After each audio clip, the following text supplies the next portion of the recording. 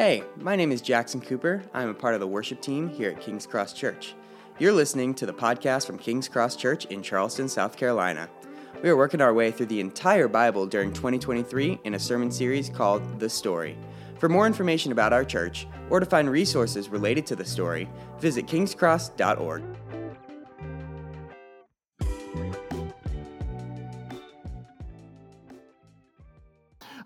You may have noticed this morning when you came in that Jacob, who is our worship leader, was back on the back row. He's multi-talented. Sometimes he plays drums and sometimes he plays keys. And so other people had an opportunity to lead. It was primarily because he didn't have time to prepare this week, because he was preparing to ask Teresa to marry him. I can't even see where they are. Where are you? Oh, they're in the back. Right there, dead center, right where they should be. Hold your hand up. Don't blind us now. Don't blind us. So,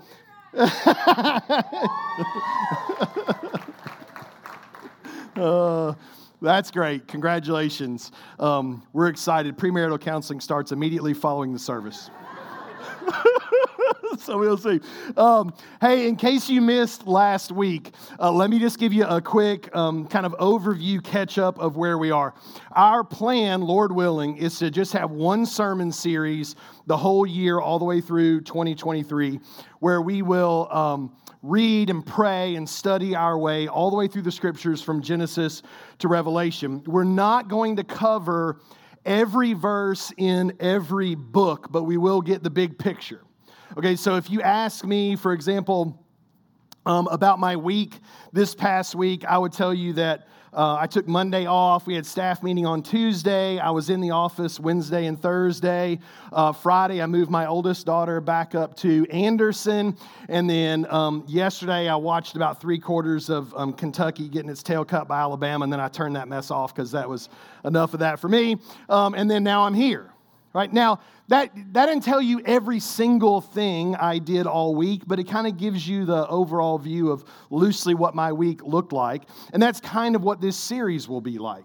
So we will probably skip over maybe even some of your favorite passages in the Bible, but the series is designed to give you an overview of the meta-narrative. And so if you are listening along to the podcast, if you're following along with the devotional reading plan, you'll get a sense of that by this time next year. I think if you will commit yourself to that your walk with God will be deeper, that your understanding of the Bible will be greater, and I feel like you're going to feel more connected to the faith family that is King's Cross because we'll be doing it together.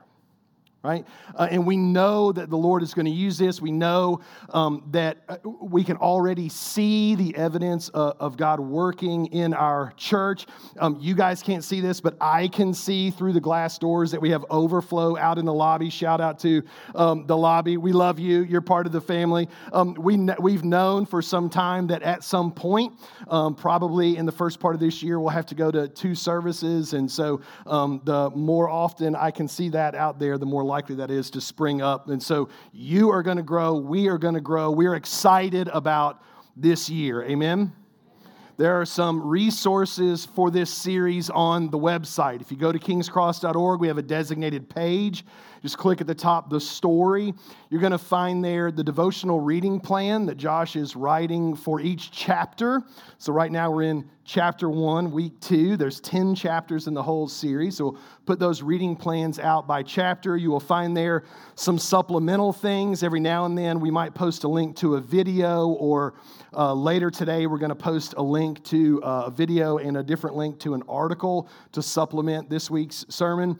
You'll find links there to each week's sermon video, the podcast audio, and the sermon notes. So I was talking to somebody this morning. They said, hey, we were out last week. No problem. You can go on the website. The sermon notes with the answers are filled in there. And so you can print those off at home and keep your binder.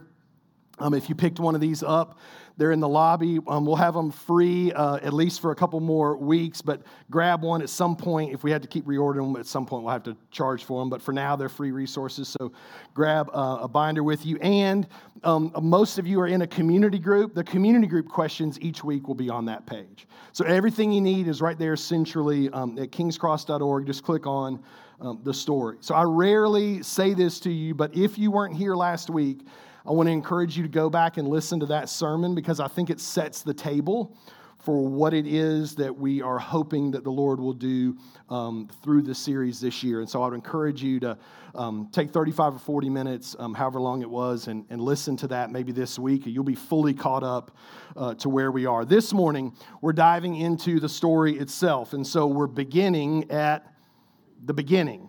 Last week, we were kicking the series off, and Kristen said to me when she got my sermon notes, "Why are you starting in Luke? I thought you would start in Genesis." Well, we're starting in Genesis today. And so we're starting at the beginning. Genesis 1 is both the beginning of the Bible and the beginning of everything else. It's the beginning, literally, of everything. And so what I want to do with our time this morning is focus on 4 truths that we learn about God and about our world right from the very beginning of the story. The first of those is this, that God created everything that is. God created everything that is. Grammar nerds, don't yell at me. I Googled this week if I was allowed to end a sentence with is, and they said yes. So I feel comfortable with that. Genesis 1:1. In the beginning, God created the heavens and the earth. There's a lot in that verse. There is enough in that verse to preach an entire sermon on, but the main idea that's there is that God created everything that is. There was a time when the only reality was God Himself, Father, Son, and Spirit. There was no heavens, there was no earth, no matter, no light, no angels, no demons, no quantum, no atoms, no gravity, no nothing. And then God created everything that is.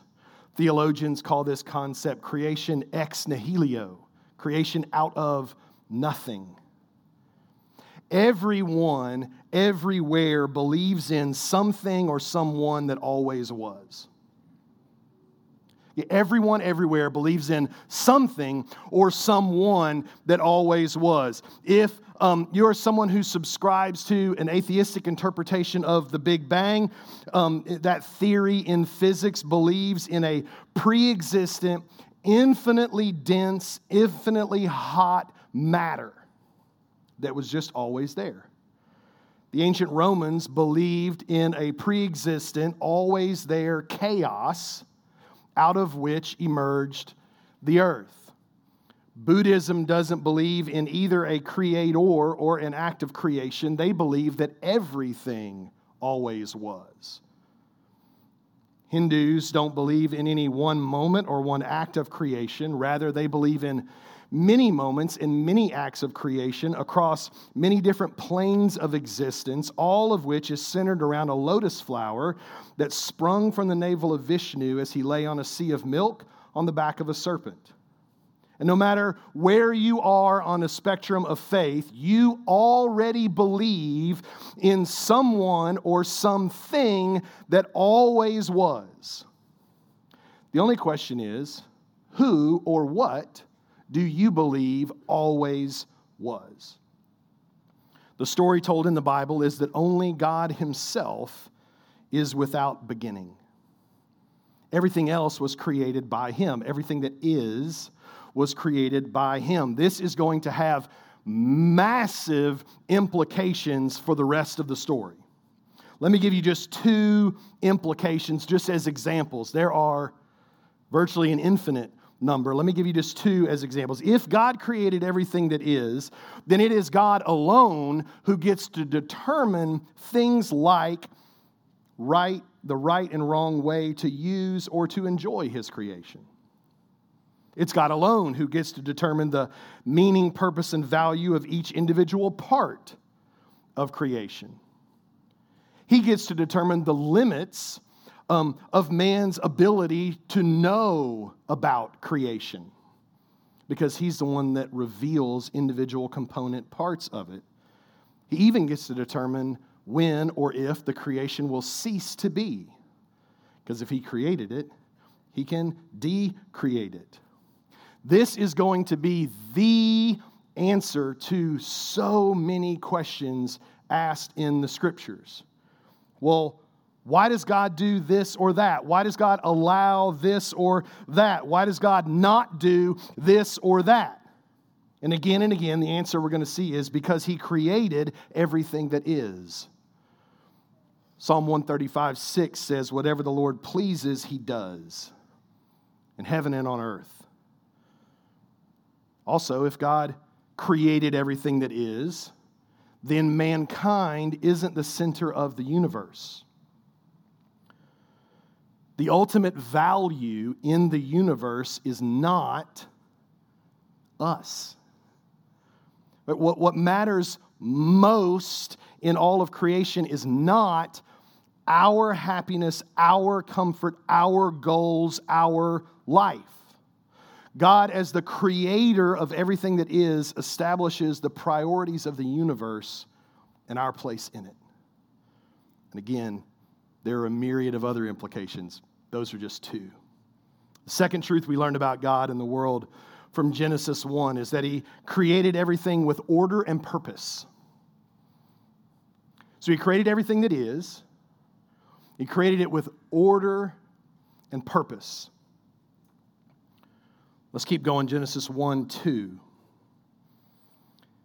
The earth was without form and void, and darkness was over the face of the deep, and the Spirit of God was hovering over the face of the waters.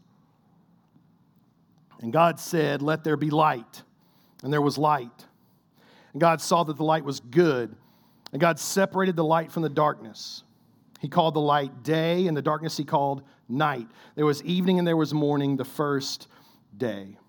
This rhythm, and God said, followed by, and there was evening and there was morning, is an orderly pattern of God's creative acts. He creates spaces on days 1, 2, and 3. Then he fills those spaces on days 3, 4, and 5. This is an orderly pattern. Verse 6. And God said, let there be an expanse in the midst of the waters, and let it separate the waters from the waters. And God made the expanse and separated the waters that were under the expanse from the waters that were above the expanse, and it was so. And God called the expanse heaven. And there was evening and there was morning the second day. And God said, let the waters under the heavens be gathered into one place, and let dry land appear. If you're following along with the devotional reading plan, you read a meditation about that in Psalm 8 this week. Let dry land appear, and it was so. Verse 10. God called the dry land earth, and the waters that were gathered together he called seas. And God saw that it was good. And God said, let the earth sprout vegetation, plants yielding seed, and fruit trees bearing fruit, in which their seed, each according to its kind on the earth. And it was so. And the earth brought forth vegetation, plants yielding seed according to their own kinds, and trees bearing fruit, in which is their seed, each according to its kind. And God saw that it was good. And there was evening and there was morning the third day. And God said, let there be lights in the expanse of the heavens to separate the day from the night, and let them be for signs and for seasons and for days and years. And let them be lights in the expanse of the heavens to give light upon the earth. And it was so. Now you're beginning to see purpose and design. Everything is created according to its kind. That ensures propagation. Things are paired up. This goes with that, and they can propagate. God, the creator, creates creatures who can create other creatures according to their own kind. Everything is created for a specific purpose, to do a specific thing. Hear me, the creation is not an accident. It is designed with meaning. And there's a purpose for everything from the sun and the stars to the flora and the fauna. Order and purpose. Verse 16. God made two great lights. The greater light to purpose, rule the day, and the lesser light to rule the night and the stars. And God set them in the expanse of the heavens to give light on the earth, to rule over the day and over the night, and to separate the light from the darkness. And God saw that it was good. And there was evening and there was morning, the fourth day. And God said, let the waters swarm with swarms of living creatures, and let the birds fly above the earth across the expanse of the heavens. So God created the great sea creatures and every living creature that moves, with which the waters swarm according to their kinds, and every winged bird according to its kind. And God saw that it was good. And God blessed them, saying, be fruitful and multiply, and fill the waters in the seas, and let the birds multiply on the earth. And there was evening and there was morning, the fifth day. And God said, let the earth bring forth living creatures according to their kinds, livestock and creeping things, and beasts of the earth according to their kinds. And it was so. And God made the beasts of the earth according to their kinds, and the livestock according to their kinds, and everything that creeps on the ground according to its kind. And God saw that it was good. Here's why this should matter to you. If God created everything with order and purpose, then that means that there's a basis for, there's a criteria for things like, for example, environmental care and stewardship. Some of you care a great deal about the environment. If there was a purpose for trees and animals and the earth itself before mankind existed, that means we have some responsibility to steward well what God has created. You with me? If it's random mutations with no purpose and no order, then there is no fundamental argument to preserve the wetlands or to rehabilitate the bald eagle population. Why? Randomness is taking them out. But if there's order and purpose, then care and stewardship of these things, now you can make an argument for that. If creation was made with order and purpose, that means there's an argument to be made for studying science. If there's no order and there's no purpose, then by definition, anyone who's working in any scientific field is wasting their life trying to understand chaos. But if there is order and purpose, then isn't it important for Christians, I would argue especially young Christians, to take seriously the academic pursuit of and to take serious vocational fields that involve scientific measures? That too often in past generations, Christians have left those fields because they were intimidated by the arguments made in them, and we've abandoned, especially largely in the academy, certain fields when we, of all people, know that all truth is God's truth. And so if there is order and purpose now, as Christians, we can engage in those fields with intensity and pursuit because we understand the one who made these laws that we are uncovering and studying. Or, for example, if God created everything with order and purpose, then there's an argument to be made for otherwise abstract concepts like right and wrong, or justice, or love, or beauty. If random mutations over billions of years led to evolutionary biological responses that conditioned our brains to believe this or that because it helped us to survive, then there's no such thing as right and wrong. That doesn't exist. There is only this action helps me survive. And if it means you don't, too bad. That's part of it. So you can't make an argument for right and wrong. There's no such thing as beauty. That there's only, I enjoy this sunset, and enjoying this sunset helps my species propagate. Because if I gather near the shore and I enjoy the sunset, and then there are women who gather near the shore and they enjoy the sunset, and we bump into each other and propagate the species. And so this is what causes it. No. You can't make an argument for beauty apart from a creator who designed things with order and purpose. That story says you're no different than a fern or a fox. God's story says something very, very different. God's story says there is a creator behind the creation, and that creator was an intelligent designer whose acts intentionally and orderly unfolded, and his creation has a purpose. And that's a very, very different story about the world and our place in it, is it not? Thank you. This is the interactive, we'll see. Maybe this year will be the year. I don't know. We'll see. Okay, third truth. If you're brand new, our people don't like to respond, right? And so they think it in their head. At least once a week, somebody will tell me, man, that sermon was so good. I was in the back and I almost said, amen. I was like, why didn't you say it? And I don't know. Okay, third truth. God created man in his image.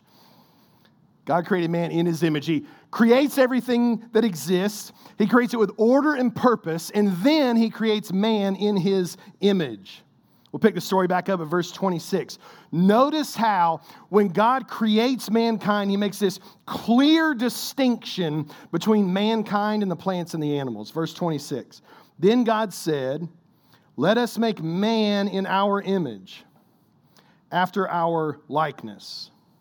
We won't sidebar here on the use of the word our, other than, because I know it'll distract some of you, just to say that the Spirit of God has already been mentioned in verse 2, and later when we get to the New Testament, what we're going to learn is that the agent of God's creation, his word, he speaks things into existence. The agent of that creation is no one less than the Son of God, the Lord Jesus Christ. So as New Testament Christians, we can look back on Genesis 1:26 with a fuller understanding of what our image means.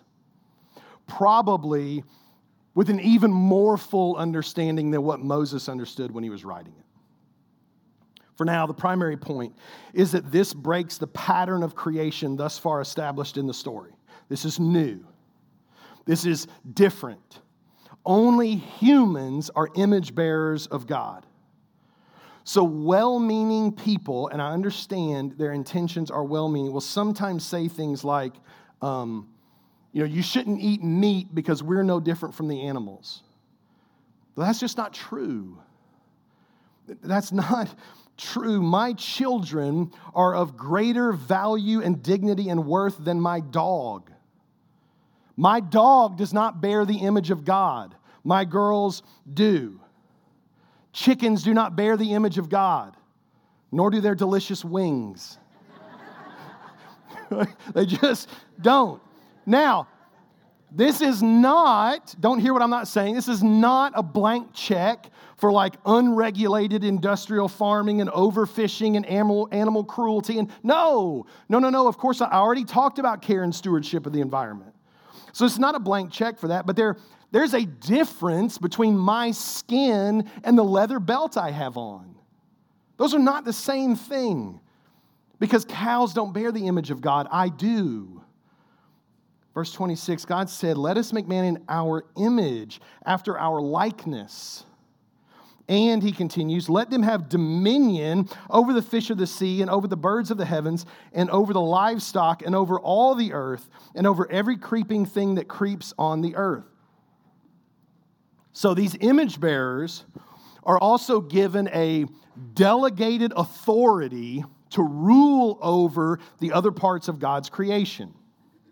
Let them have dominion. That's delegated authority. And that delegated authority implies responsibility. You read about this week in your reading plan in Psalm 8. This is what we see.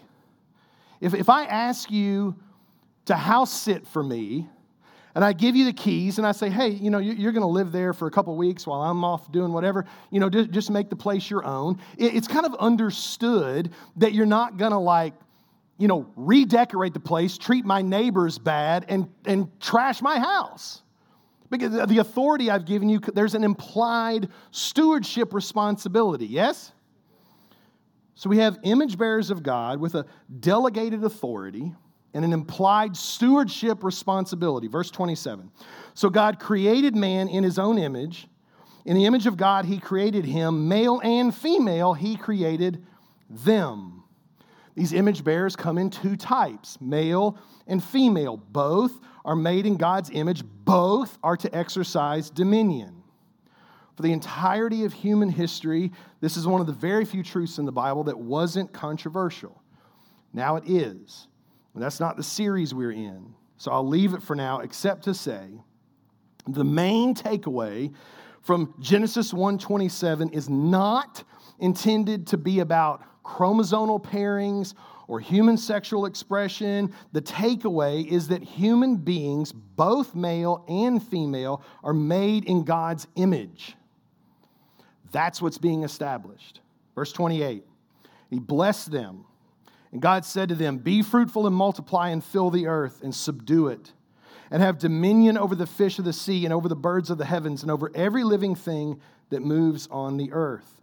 So now He gives an expansion of what this dominion looks like. Well, what does it look like for us to exercise this delegated authority? It looks like population growth. Multiply and fill the earth. It looks like geographic dispersion. It looks like the cultivation of the raw materials that God created. This is often called the creation mandate. God's intention is that we would domesticate animals and farm the land and build cities and create art. And His command is for us to take the raw materials of His good creation and make them into something even more expressive of His glory and to enjoy them to even greater degrees because of the way that we're cultivating it. Now, have we always done that well? No. We have not. Sometimes we have, sometimes we haven't. That sermon is 2 weeks away. We'll get there. This is God's design in the beginning. Verse 29. And God said, "Behold, I've given you every plant yielding seed that is on the face of all the earth, and every tree with seed in its fruit, and you shall have them for food. And to every beast of the earth, and to every bird of the heavens, and to everything that creeps on the earth, everything that has the breath of life, I've given every green plant for food." And it was so. Side note, we don't eat animals until after the flood. That sermon's 3 weeks away. So if you want God's permission to enjoy ribeye and brisket, come back. And we will get to that in 3 weeks. They are good gifts from God after Noah gets off the ark. Okay, next week, when the camera, some of you think that's a joke. I'm not kidding. That's when we start to eat the animals, right? Slowly, shortly after that, they discovered slow smoking, I think, but they left that out. So next week, the camera's going to zoom in on the man and the woman, and we'll see more details of that part of the story. That's chapter 2. But in chapter 1 in Genesis, we're getting the overview. Right, we're getting the structure of the plot, if you will. As we work through the year, we're going to see the impact of these verses just ripple through God's story. But there are very practical implications for this in your life today. Let me just give you a few. If God created man in His image, then racism, for example, is an attack on God Himself. For you to look at another person's skin color or ethnicity or nationality or whatever and to say or to think or to act in a way that is dehumanizing or demeaning or marginalizing to them in any way, you are attacking God's image in that person. You are looking at them and saying, "I don't like that part of God." That's why it's such a sin in the Scriptures. If God created man in His image, then every human is worth saving.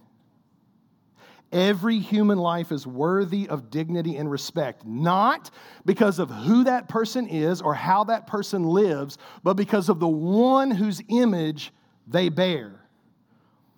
That means people who look and act and think and vote differently than you are worth saving. People of other cultures and even religions and socioeconomic settings are worthy of being saved by God's grace through faith in Christ. People who get on your nerves, or won't get off your back, or need to get off their phone, like whatever irritating point, they are worthy of dignity and respect because of the one whose image they bear.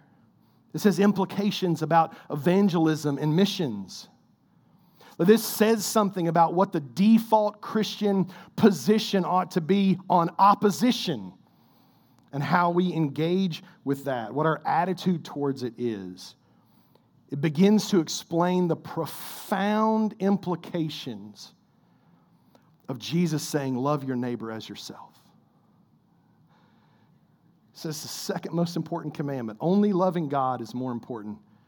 That has radical implications when your neighbor is made in God's image. This exponentially magnifies the glory of God in Christ's death on the cross for, as 1 John tells us, the sins of the whole world.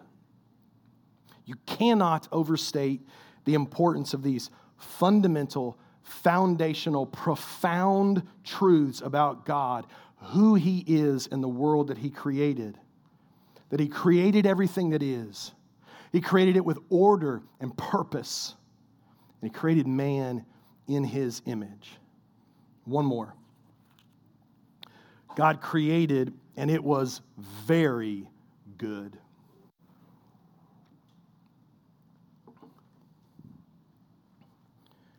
Finish out the chapter, verse 31. God saw everything that He had made, and behold, it was very good. And there was evening and there was morning, the sixth day. The crowning act of God's creation is His creation of His image bearers. Everything that He created before them, He said was good. And it was good, and it was good, and it was good. He creates His image bearers, and He says, now this is very good. In fact, it was perfect. And this is the world that we find in Genesis 1. Spoken into existence by God, rhythmically and intentionally, with order and with purpose.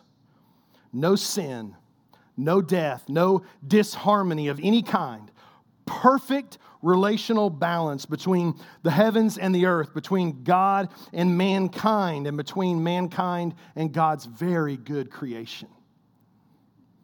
A place of peace, designed to be cultivated and enjoyed, to be filled with God's image bearers, acting as vice regents in a world that reflects His glory, created out of His love.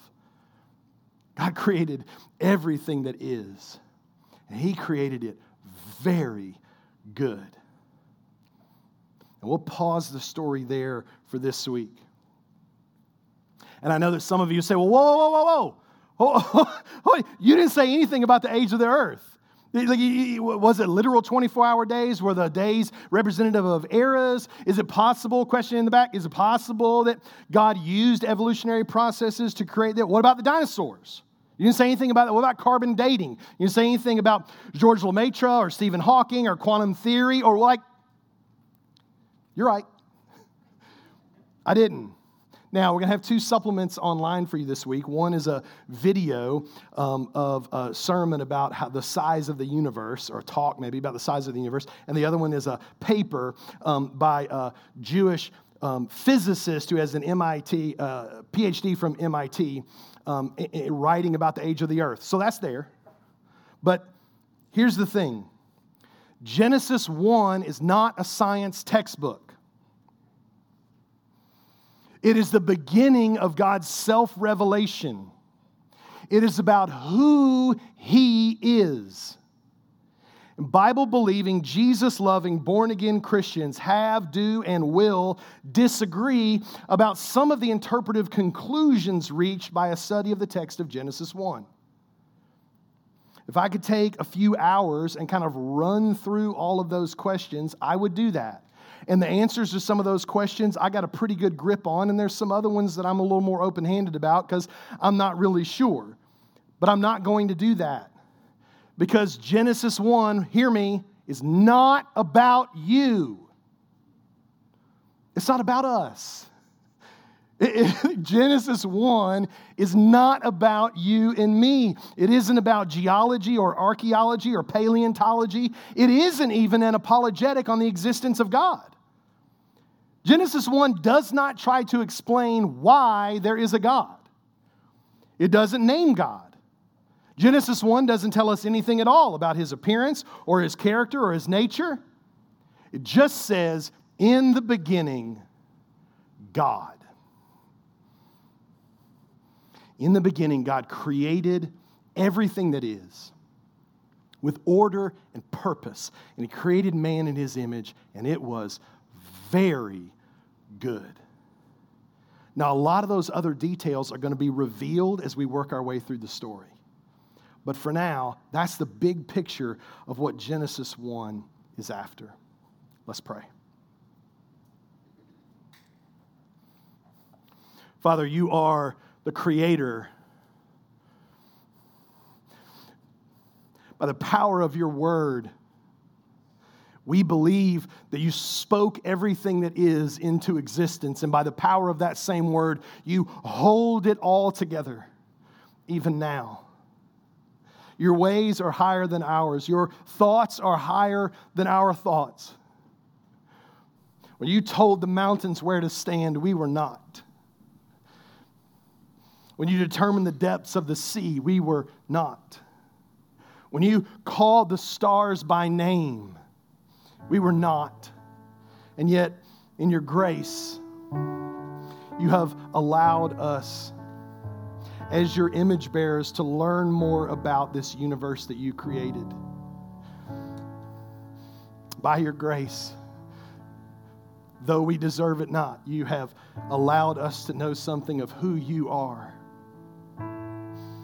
We are excited to learn more about who you are this year together.